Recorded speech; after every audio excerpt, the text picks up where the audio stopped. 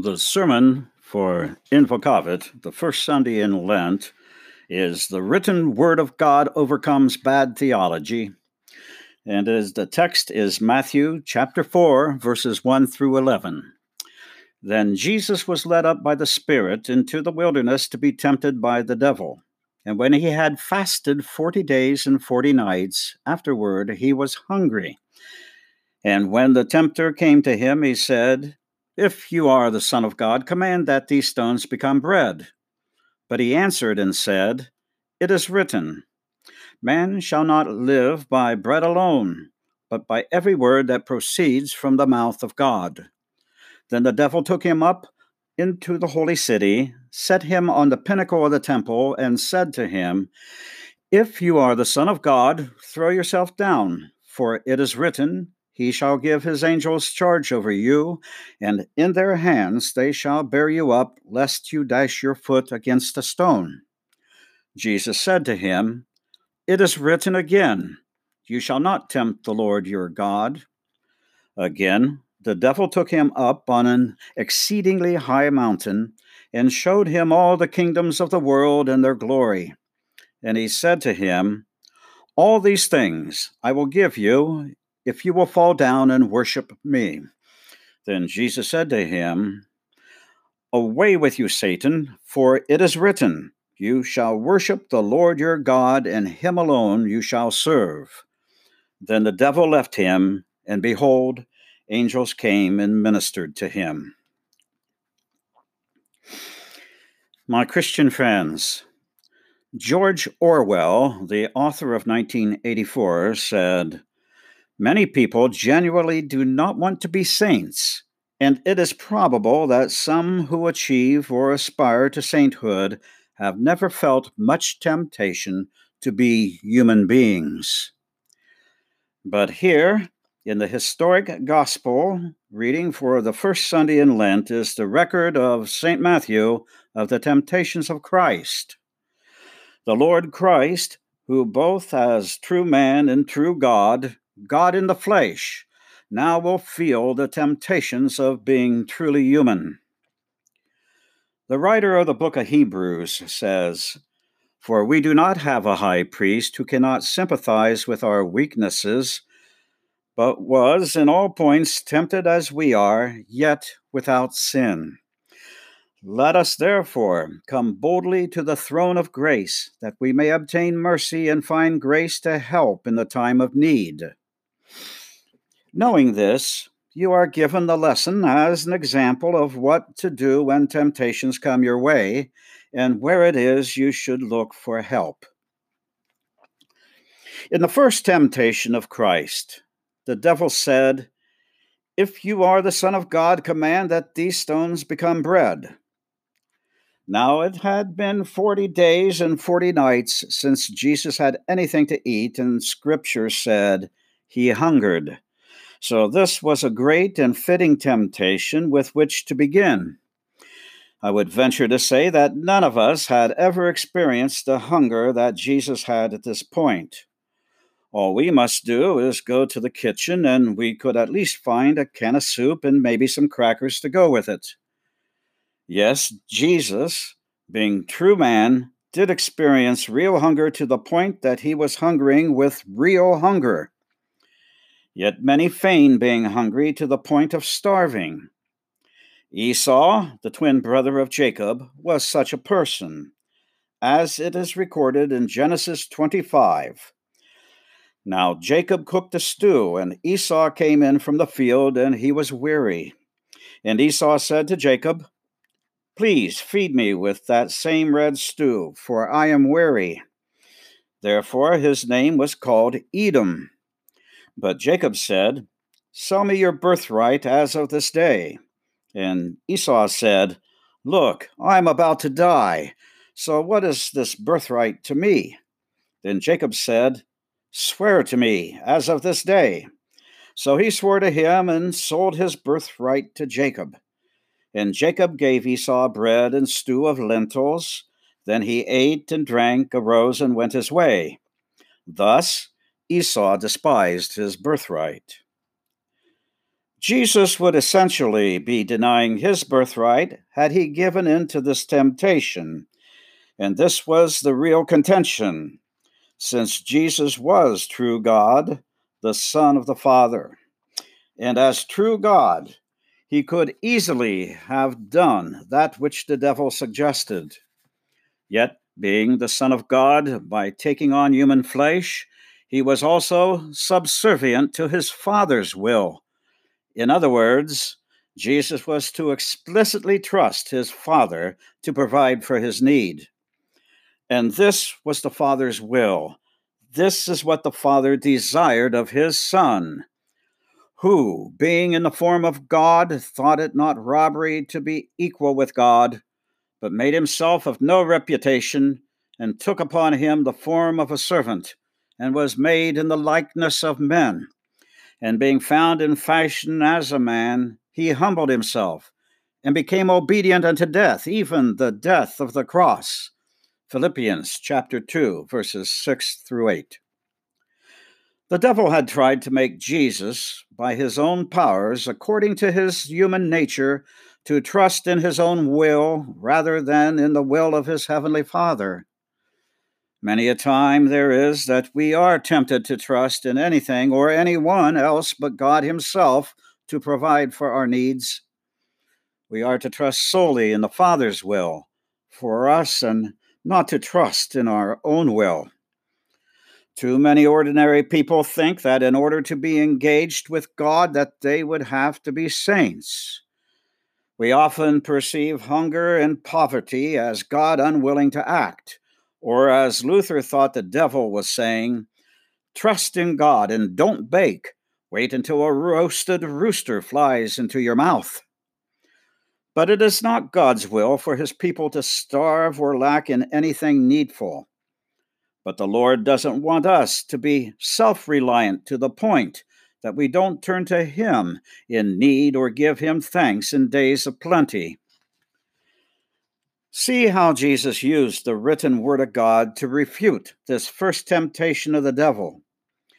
And the answer regarding that word was found in Deuteronomy chapter 8, verse 3. So he humbled you, allowed you to hunger, and fed you with manna which you did not know, nor did your fathers know, that he might make you know that man shall not live by bread alone, but man lives by every word that proceeds from the mouth of the Lord. Thus Jesus says to the devil, it is written. Christians learn from Christ to fight the temptation to depend on their own human natures that have been corrupted by original sin, to get what they think they need. Now it is that the devil took Jesus up onto a pinnacle of the temple and said to him, if you are the Son of God, cast yourself down, for it is written, he shall give his angels charge over you, and in their hands they shall bear you up, lest you dash your foot against a stone. Psalm 91. Satan is sly, for he knows what the entire scripture he cited says, but he deliberately leaves out the words, to keep you in all your ways. Psalm 91, verse 11.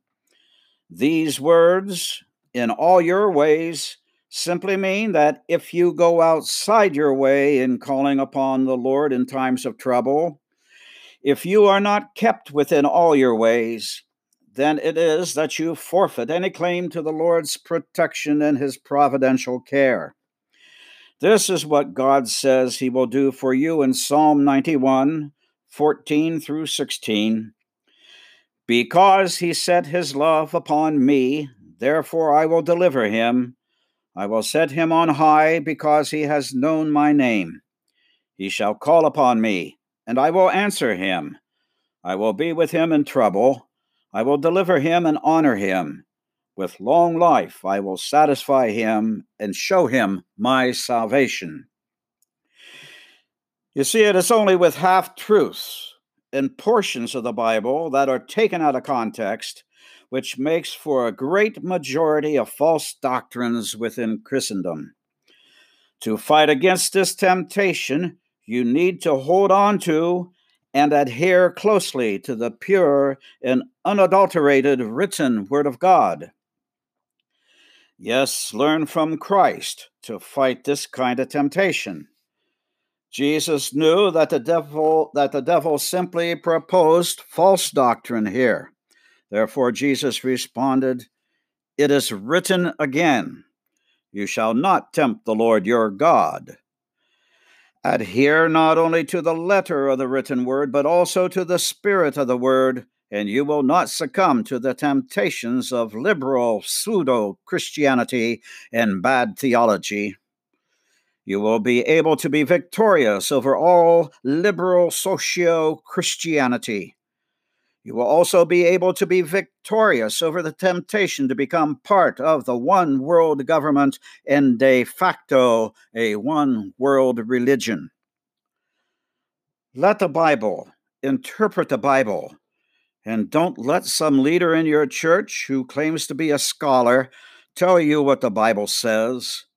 For as 2 Peter chapter 1, verses 19 and 20 tells us, we have the prophetic word confirmed, which you would do well to heed as a light that shines in a dark place until the day dawns and the morning star rises in your hearts, knowing this first, that no prophecy of Scripture is of any private interpretation, for prophecy never came by the will of man, but holy men of God spoke as they were moved by the Holy Spirit.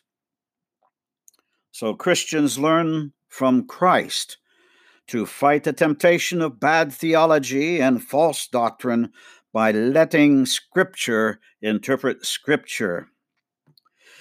Now, in the next temptation of Christ, the devil took Jesus up onto a high mountain and showed him all the kingdoms of the world. And he said to him, "All this authority I will give you, and their glory, for this has been delivered to me, and I give it to whomever I wish. Therefore, if you will worship before me, all will be yours." Now you may ask, did the devil had it in his authority to grant Jesus all this worldly power? The devil is indeed called the god of this world in 2 Corinthians 4, and the prince of the power of the air in Ephesians 2. Also, it is written in Revelation chapter 12, verse 12, "Woe to the inhabitants of the earth and the sea, for the devil has come down to you, having great wrath, because he knows that he has a short time." And within this short time, Satan, a spiritual being, was given power to operate within the physical realm of the earth and in which carnal man was dwelling. Now, at first sight, one would think that the devil was really a stupid oaf, since he was unable to get Jesus to eat when he was starving, that somehow Jesus would then give in to the temptation to have all the glory and the power of the kingdoms of this earth. However, this was what Satan wished Jesus would do in his human weakness, namely, forget that he, Jesus, was indeed true God, the same essence of his Father, and that it was the devil and not he who should be bowing down and worshiping. Therefore, Jesus responds with Scripture by saying, "For it is written, you shall worship the Lord your God, and him only shall you serve." Yielding to this temptation destroys faith and kills true worship that is to be offered in spirit and in truth. Yielding to this temptation destroys the very adoration of the triune God himself. It has been the destruction of many congregations, even though they still look busy and prosperous, much like the church of the Laodiceans in Revelation chapter 3. The poison of earthly things and their glory has destroyed many in Christendom. Indifference to Sunday worship because of things is more contagious than the coronavirus is to the world today. It can and will spread to our children whenever we become more excited about the world rather than the great and the glorious powers in heaven that we have in and through our Savior, Jesus Christ. Yes, the world and its powers, including the God of this world, Satan, are very evil, and Christians should stay alert to the fact that the temptations to gain great power and wealth may well mean that you forfeit your own soul. For what is it? For what is a man profited if he shall gain the whole world and lose his own soul? Matthew 16:26. Christians learn to fight the temptation of power and lust for things by worshiping and honoring the only one true God, Father, Son, and Holy Spirit. Oh, friends, many otherwise good people have their faith chipped away by sitting under the feet of false teachers and preachers who claim that they are speaking the word of the Lord and flatter their hearers by smooth talking and a great display of love. But their concerns are of this world, and they do grave injustice to the Bible, God's inerrant and infallible word. Remember, therefore, what Jesus taught as recorded in John 15. If the world hates you, you know that it hated me before it hated you. If you were of the world would love its own. But because you are not of the world, but I have chosen you out of the world, therefore the world hates you. The joy that you feel in the recreated heart for Jesus and his glories is beyond this world's comprehension and always will be. Therefore, if you find yourselves troubled by any of these temptations, remember and learn from the Master himself how to fight them. Say, "Away with you, Satan, for it is written." Amen.